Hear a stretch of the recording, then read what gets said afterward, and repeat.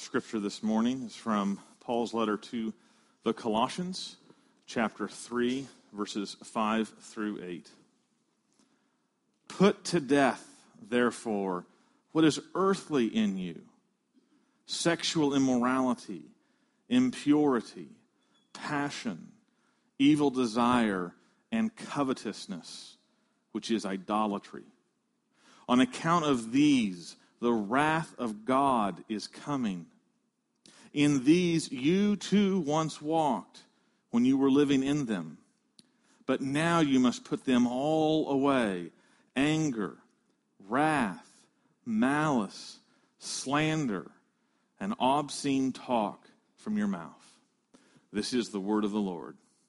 Thanks be to God. You may be seated. Let's pray. Father, these words pull no punches. And probably if they are preached correctly today, we will feel punched. But I pray, Heavenly Father, that you would allow your word to be heard. Father, that you would remind us that every word, even a painful word, is a word given by grace because you love us and you desire us to be conformed to the image of your Son. That you desire in the very depth of your being that your children would be freed from sin and any stain of it. So, Heavenly Father, give us ears to hear and hearts willing to receive the scalpel, to do the surgery, to cut away and to cut open what needs to be brought to light. Father, give me clarity. Give me compassion, sensitivity, and give me the sharpness that comes with the sword of your word to do what you desire. We pray your Holy Spirit upon us. In Christ we pray. Amen. All right. With a prayer like that, you're probably afraid. I will confess, as I worked through this text, worked it upon myself first, as I always seek to do, that I cried several places. And I trembled in several places.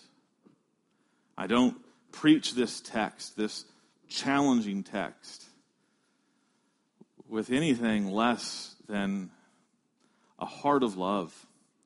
That what we would get today is what Paul desires for us, which is a want to that is greater than the temptation of sin to be righteous, to be like Christ.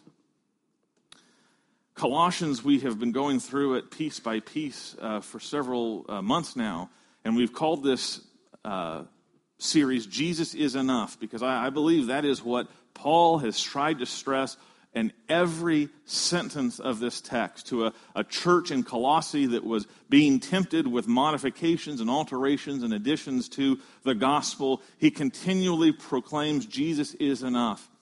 And so the first two chapters of Colossians spend a great deal of time building that doctrine, building that teaching, and dismantling the flimsy alternatives like being extra religious or being extra scrupulous or being extra spiritual as being absolutely unnecessary when you understand that Jesus is enough to bring you fully to God. As Paul turns to chapter 3, he continues to preach Jesus is enough, but he turns to the practical. It is no longer simply the doctrine that he wants you to understand. It's the application of that doctrine. How does Jesus is enough practically affect my ability to win the fight of sin, to live in this world, not earthly, but for Christ? And so chapter 3 begins Paul's appeal to live out what we know, to live out the gospel. We saw this hinge in Paul's argument begin last week when some weather may have kept some of you home that Sunday morning, but we were able to see in verses 1 through 4 of chapter 3 that this battle of living out the gospel begins in your mind. That you must have a resurrection mindset if you are going to live in this world in a manner that pleases Christ, that lives out the gospel. And that resurrection mindset is marked by having a mind that is worshiping all the time, that is set on the things above, namely Christ, that reveals a selfless security, that recognizes that you are hidden in Christ and there is nothing in this world that can harm you and harm what you have in the gospel. And finally, that your resurrection mindset is defined by a controlling hope. That you are so certain and so aware of that day when Christ will come again in all of his glory that you define your present for that day. Now we turn to a question that is, I think, always on or near to the mind of a faithful Christian. But what about the sins that I still have in my life? What about these things that I do and I think about and I say that they just continue to beset me? Do you struggle with what we call besetting sins? A constant awareness that I seem to do that which I shouldn't do. I seem to think the ways I shouldn't think. I seem to be continually conformed to worldly desires and worldly pursuits.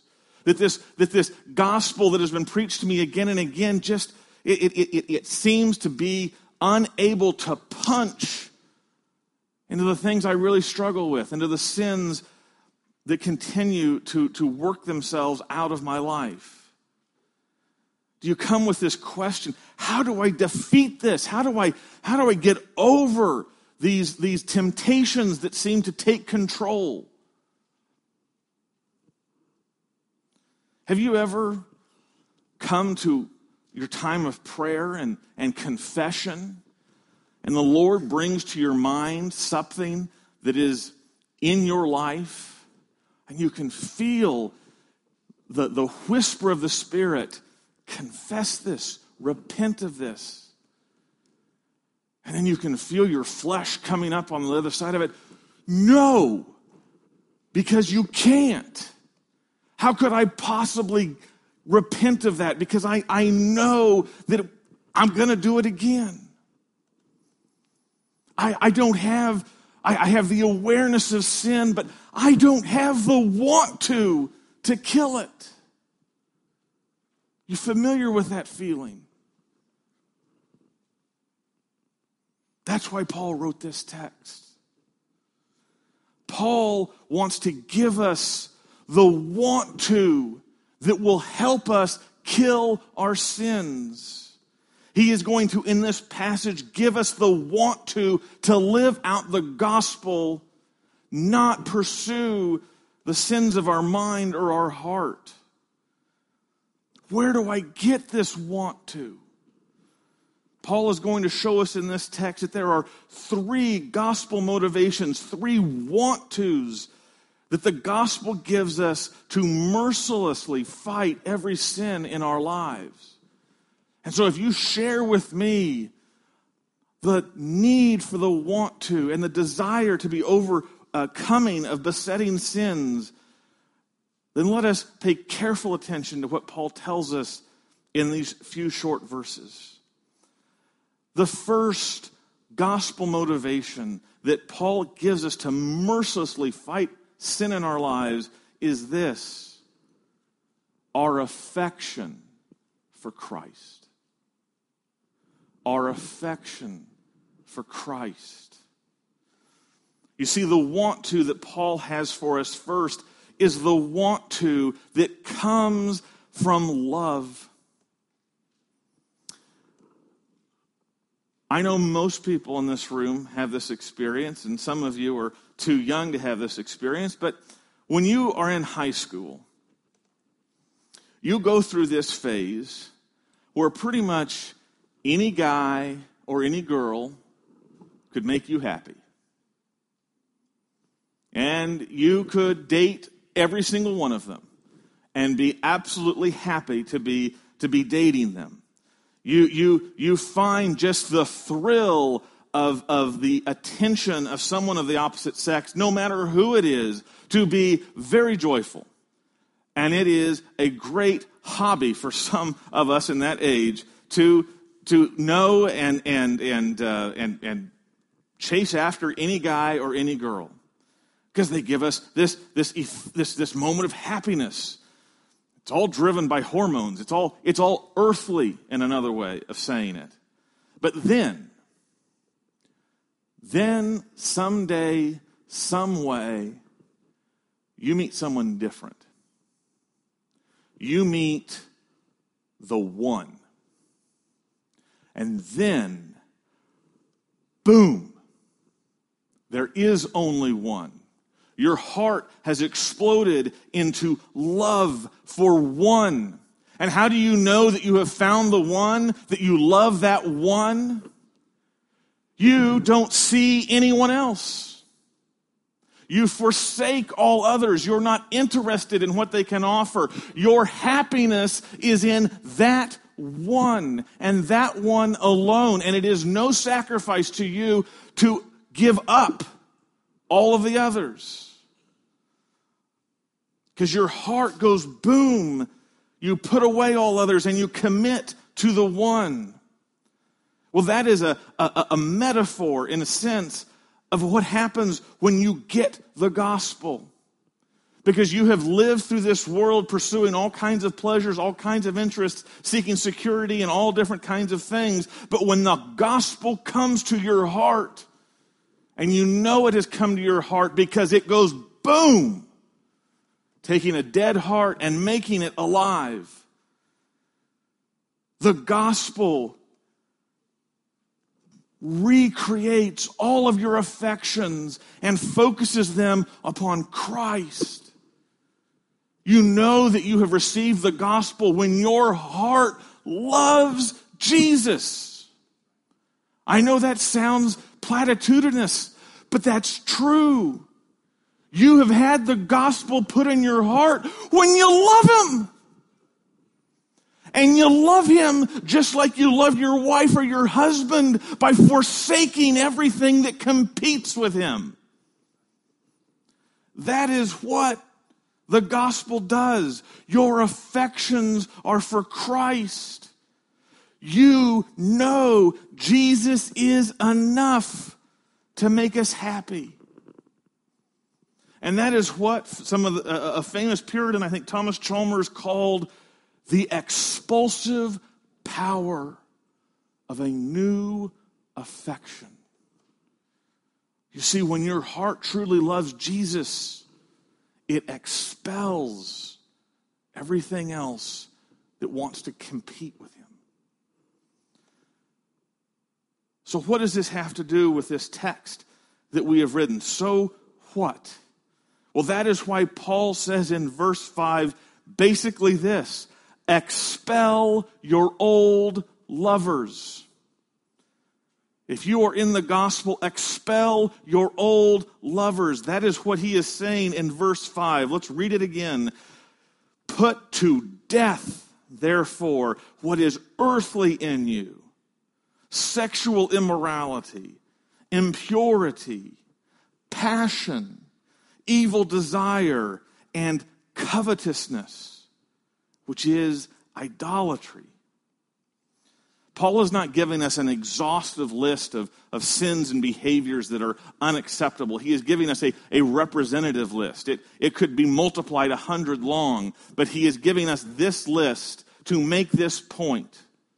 Expel your old lovers. Because notice well, all of the sins that he lists are sins of desire. Sexual immorality, impurity, passion, evil desire, and covetousness. He is attacking. He is saying, these sins live in your want to. These sins are your desire. They are your unregenerate affection. That is why you chase after these things. Sexual immorality is any and all sexual activity apart from God's gift of the marriage bed. Impurity and passion speak of perverted and inordinate desires that you have no interest in keeping under control. Evil desire is simply being ruled by fleshly wants. What my body wants is what I give my body. And it is an entirely earthly mindset. But all of these are your desire. They are all attached to the organ of want to, of affection. And so Paul is attacking these with the gospel. But he saves the nastiest X for last. You know, the one, when you have found the one that thinks they should be the one, that nasty ex-boyfriend or ex-girlfriend who thinks that they've got you figured out and they're better. And what's her name? Covetousness.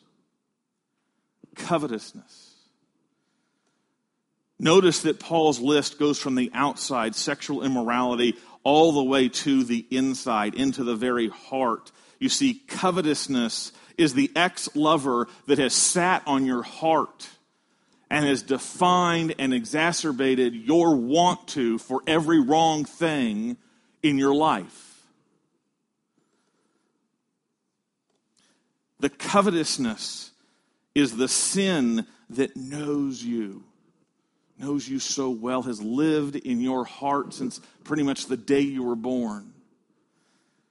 Covetousness knows how to whisper those lusty words in your ear that makes you say, yeah, a little more would be better. I wish I had that. I wish I could do that too. That lives in your heart. That is covetousness. And who is she? Who is she really? Paul exposes her. He washes off the makeup and the perfume, and he points out what she really is. She is idolatry. She is this nasty, hell-bent person to pry you away from the love of God. It is idolatry. Now, how is covetousness idolatry? One of the commentators, I think, said it quite succinctly, F.F. Bruce. He says, covetousness is idolatry because it involves putting of some other object of desire in the place which God should occupy in his people's hearts. You see, covetousness wants to steal the affections that you are to have for God and control them for your earthly desires and lusts. But what do we see is the truth when we recognize that she is an idolater, when we recognize that she is a lover that is trying to steal us away from the only good, pure love that comes from God, the love we were designed for. She's a homewrecker. She will fill you with desire. She will tease you, but she will leave you with nothing.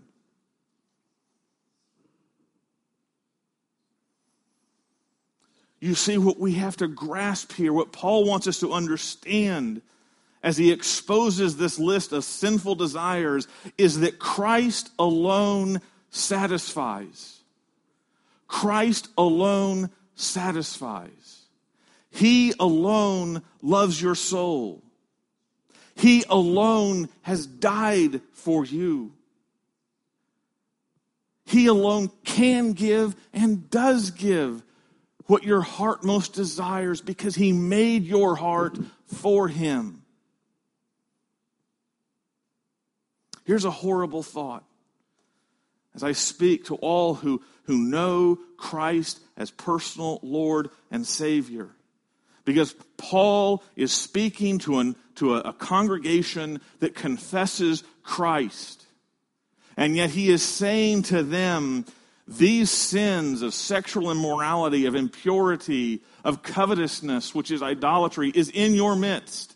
So much so that he must write, put them to death. So here is a horrible thought to all who confess Christ as Lord.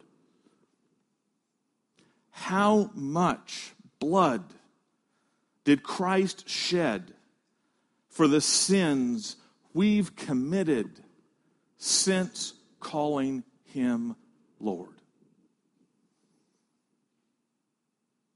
Do you know what I'm saying? Christ died for all of your sins.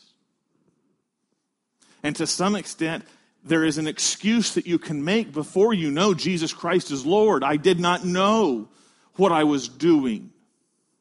I did not know that I was pursuing false, wrong lovers. But when you have confessed Jesus Christ as Lord, when you have said, I forsake all to follow you, there are still sins that you have committed since then, and Christ had to die for those. So as you think about this, as you think about where your affections are, set your affections upon Christ. That there would be such a small amount of Christ's death that had to be accounted to my saved self. Does that make sense, what I'm trying to say? What are we supposed to do? Beloved, put to death these sinful desires. Christ endured no mercy for us. Out of love for him, show your sins no mercy. The second gospel motivation, the second want to mercilessly fight against every sin in our lives, Paul gives us is this: our fear of God, which we will look at verse 6. Our fear of God. Now the want to that lies behind verse 6 is a different kind of want to than the love, the affection that we have for Christ. But it belongs inside of love, but it is a different sort. And the want to that Paul is seeking to arouse in verse 6 is this: reverence. Reverence. Reverence is love in the form of respect, in the form of honor. It is a very special kind of love that you give to only the fewest people in this world. It is the desire to honor and be well-pleasing to someone of the highest regard. Reverence makes you terrified of disappointing that person. Reverence, for many of us, is what we have for our parents. And more specifically, our dad. Every single one of us craves our dad saying, I am so proud of you. That is hardwired, I believe, into our souls to know that our dad loves us and is well pleased with us. And the reason that is so important is because we have been made to reverence our earthly Father, to esteem his approval so much. When I was growing up, my dad worked in the Kansas City Police Department. And that meant that he was basically everywhere. Because the Kansas City Police Department was everywhere. But my reverence for my dad made it especially terrifying to me to get caught doing something, to be caught breaking the law, to be caught speeding. because I knew that if I got caught by any policeman in the Kansas City Police Department, my dad was going to hear, you know what I did or what I caught? I caught your boy. The thought of that is terrifying to me because I don't want to embarrass the one I reverence with my poor behavior. And so, I was a pretty neat and clean kid. But it was that reverence. I couldn't imagine my dad being embarrassed because of me. Now, why do I talk about that? Because when we receive the gospel gives us a holy Father in heaven. A Father more perfect than any earthly father. Completely perfect. Completely holy. Completely loving. Completely worthy of all reverence. And in the gospel, just as your heart goes boom with the love of Jesus, it becomes compelled by the desire to be well-pleasing to your heavenly Father.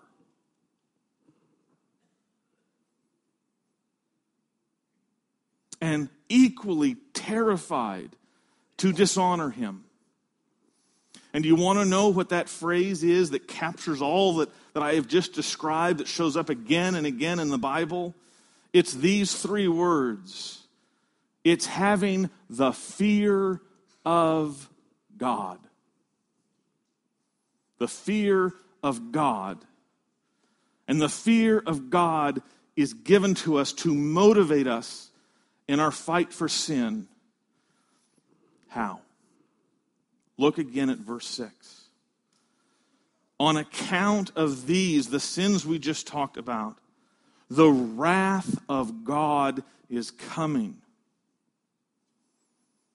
You see, when you have the fear of God, you recognize this fundamental reality that sin dishonors and provokes the judgment of our holy heavenly Father. We read together question 28, what our holy God does to sin that is outside of Christ. We are told that the day of judgment they will receive the fearful but just sentence of condemnation pronounced against them.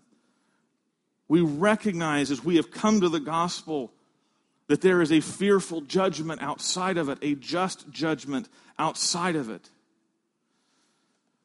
Now, perhaps you have an objection. Perhaps right now I have crossed a line of popular theology. You have accepted the beautiful truth that God is love.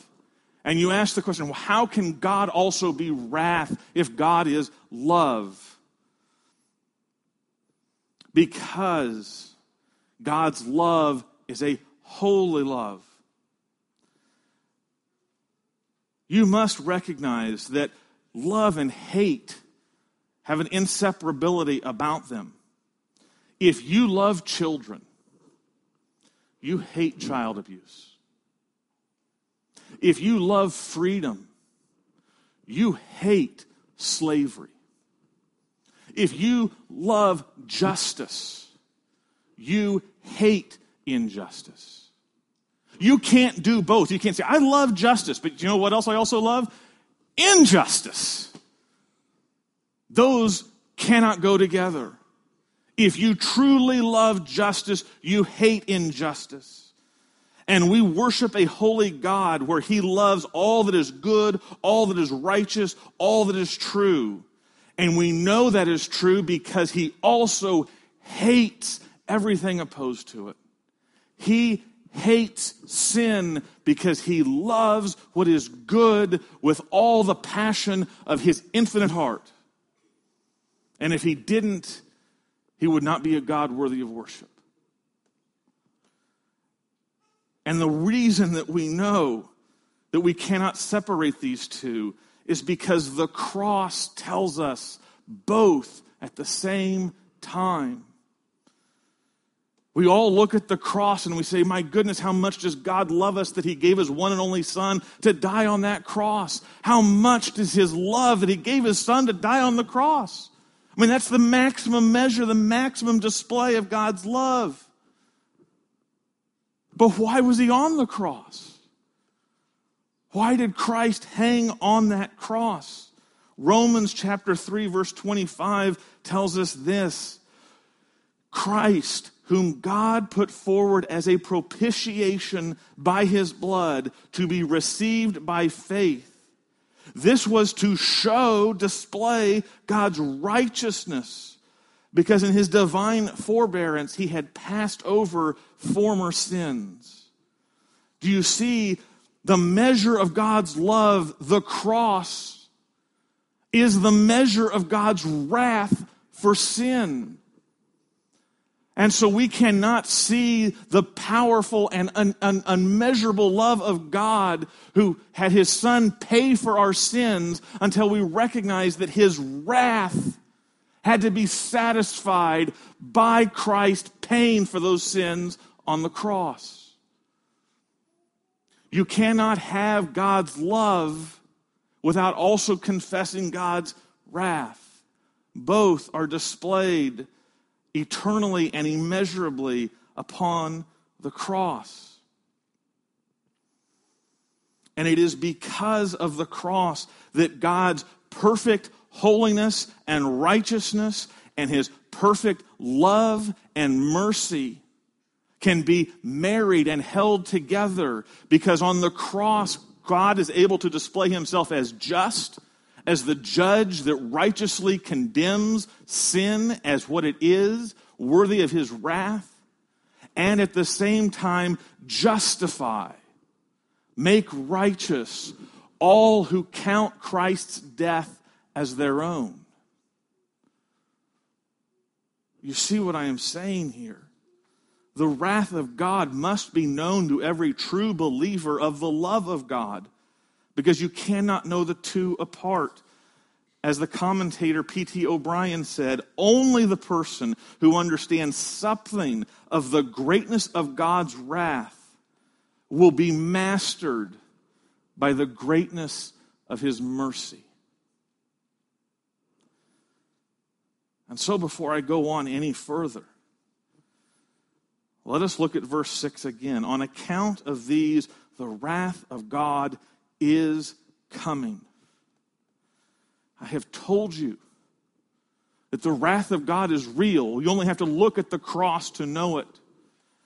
And I have also told you that the only ones who are spared that wrath are those who have put themselves in Christ, who took that wrath for them. But if that does not describe you, if you have not come to Christ as Lord and Savior, the wrath of God is coming. And you will not be spared. I appeal to you. This is a day of God's mercy. This is a day of God's forbearance. This is a day where God has brought you here to hear that mercy and grace for all of your sins has been provided in my Son Jesus. Come to him, trust in him, make him your Lord and Savior, and avoid the wrath that is to come. So the fear of God means, as his children, we do not want to do what God hates. The idea of wanting what God hates is unthinkable. The thought terrifies us because we recognize the wrath of God has been stored up for those things. So why would I do them? Listen, Romans chapter 2, verse 24, speaking to God's people in the Old Testament. For as it is written, the name of God is blasphemed among the Gentiles because of you. Paul wrote that judgment against the Jewish people. And the reason he wrote those words and brought those to their attention is because they thought that they were God's special people, but they were behaving and committing sins that they knew God hated. And because of that, the reputation of God amongst unbelievers was sullied. What Paul is saying to us here, and what the fear of God should inform us, is this: our sin encourages the outsiders to blaspheme our Father. Because if we sin openly and without consideration, we are telling those who are not saved that the holiness of our God is nothing to fear. And you are bringing people to think less of the one who you are called by the gospel to reverence more than anything. May it never be. God's wrath reveals our sin deserves no mercy. And so out of our fear of God, fight your sin with no mercy. Simply look at the sin that is tempting you in your mind and picture God's just wrath on Christ to pay for it. I expect it won't take long doing that before your desire goes away. Third, though, the third the third motivation, because I know you're thinking, I got enough, but the third is our gratitude for new life. Our gratitude for new life. You see, the third thing that Paul wants us to recognize that should control how we behave and how we deal with our life is that we have a new life.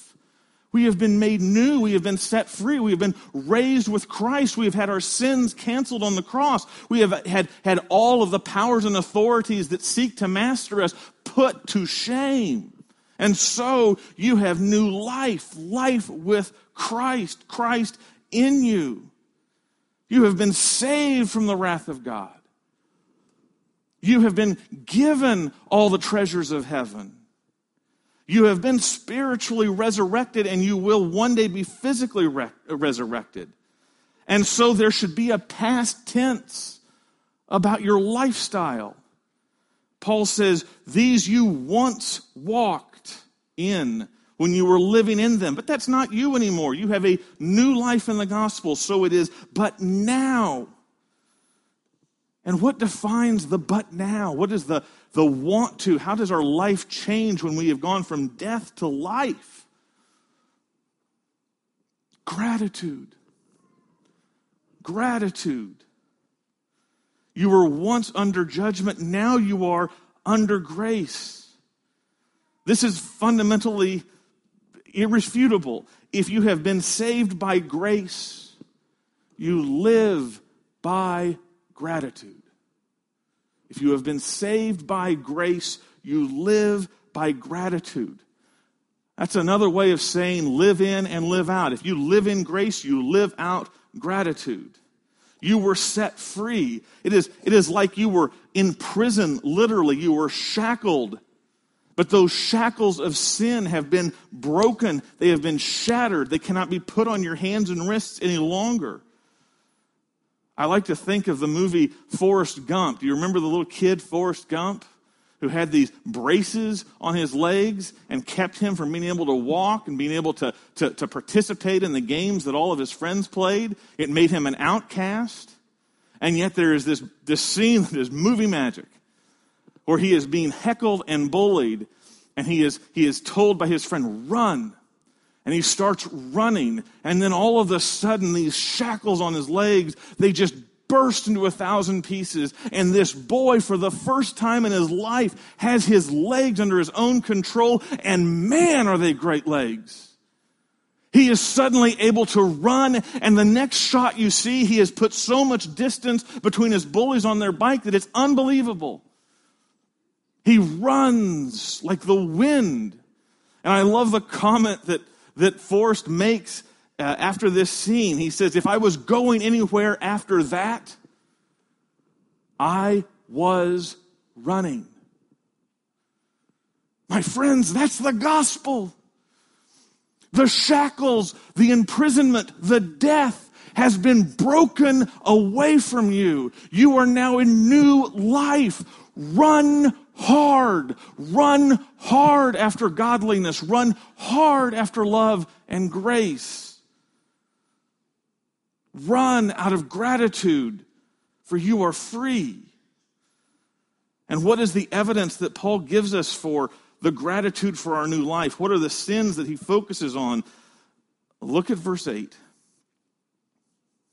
But now you must put them all away. Anger, wrath, malice, slander, and obscene talk from your mouth. What is the evidence of our new life that Paul points to?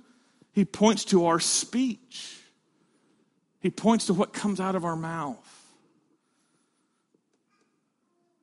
He's not just talking about four-letter words. He's talking about words that are mean and dishonest and heartless, that are slanderous. Why does he speak of speech? I mean, speech is such a small thing. I don't kill people. I don't steal. I don't murder. I don't do any of the big ones. Well, why is he picking on my mouth? Because the mouth is telltale. The mouth reveals whether our heart is gripped by grace or by hate. James is an appropriate parallel to consider at this point. James writes in chapter 3, 9 through 12, with our mouths we bless our Lord and Father, and with it we curse people who are made in the likeness of God. From the same mouth come blessing and cursing. My brothers, these things ought not to be so.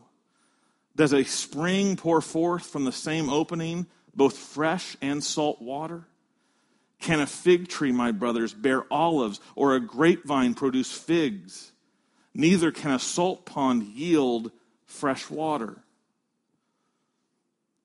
James is bringing out an important understanding that contains a warning. He is saying your speech tells the world what's in you. Your speech reveals what is in you. You live out what you truly live in. And if what is spewing out of you is salty language and malice and anger and hate, then does Christ really form your heart? Christ has made you fresh water to speak truth in love. Why then are you spewing out sewage? I think it would be worthwhile for all of us to take verse 8 and write it out on a 3x5 card and tape it to the bottom of our computer monitors and read it again and again before we forward a nasty email, before we post or share a hate-filled thing on Facebook, before we write words that are not loving and kind to be sent and made permanent, because they do not belong in the gospel life. You have been given new life. Do not give it back to destruction. Do you cherish your new life? Do you cherish it? Like Forrest cherished his new legs. Then put away this filthy language. Put away this slanderous, malicious talk and this anger in your heart. Strip it off like dirty clothes. Your heart is alive by grace. Make your mouth a speaker of thanks. Give thanks with your mouth. And we should look at Hebrews 13:15 for this. Through him, then, let us continually offer up a sacrifice of praise to God. That is the fruit of the lips that acknowledge his name. My friends, let the gratitude for your new life shine through you by speech that is a sacrifice of praise. And so as we look now, the three gospel motivations that are given to us to mercilessly fight every sin in our lives. We have our affection for Christ, we have our fear of God, and we have our gratitude for new life. My friends, apply those desires to your sins, and they will wither, they will lose their allure. But you may be left with, I feel like I come up so short. I feel like I have stumbled so much that I have faltered. I feel incapable. Let me leave you with encouragement. It's not where you are today. It's where your heart is headed that is most important. Listen to none other than the Apostle Paul in Philippians chapter 3, verse 12. He says, "Not that I have already obtained this, or am already perfect, but I press on to make it my own." Why? Because Christ Jesus has made me his own. Beloved, Christ has already taken hold of you. Simply keep pursuing him in all things, and sin will have no hold on you. Amen.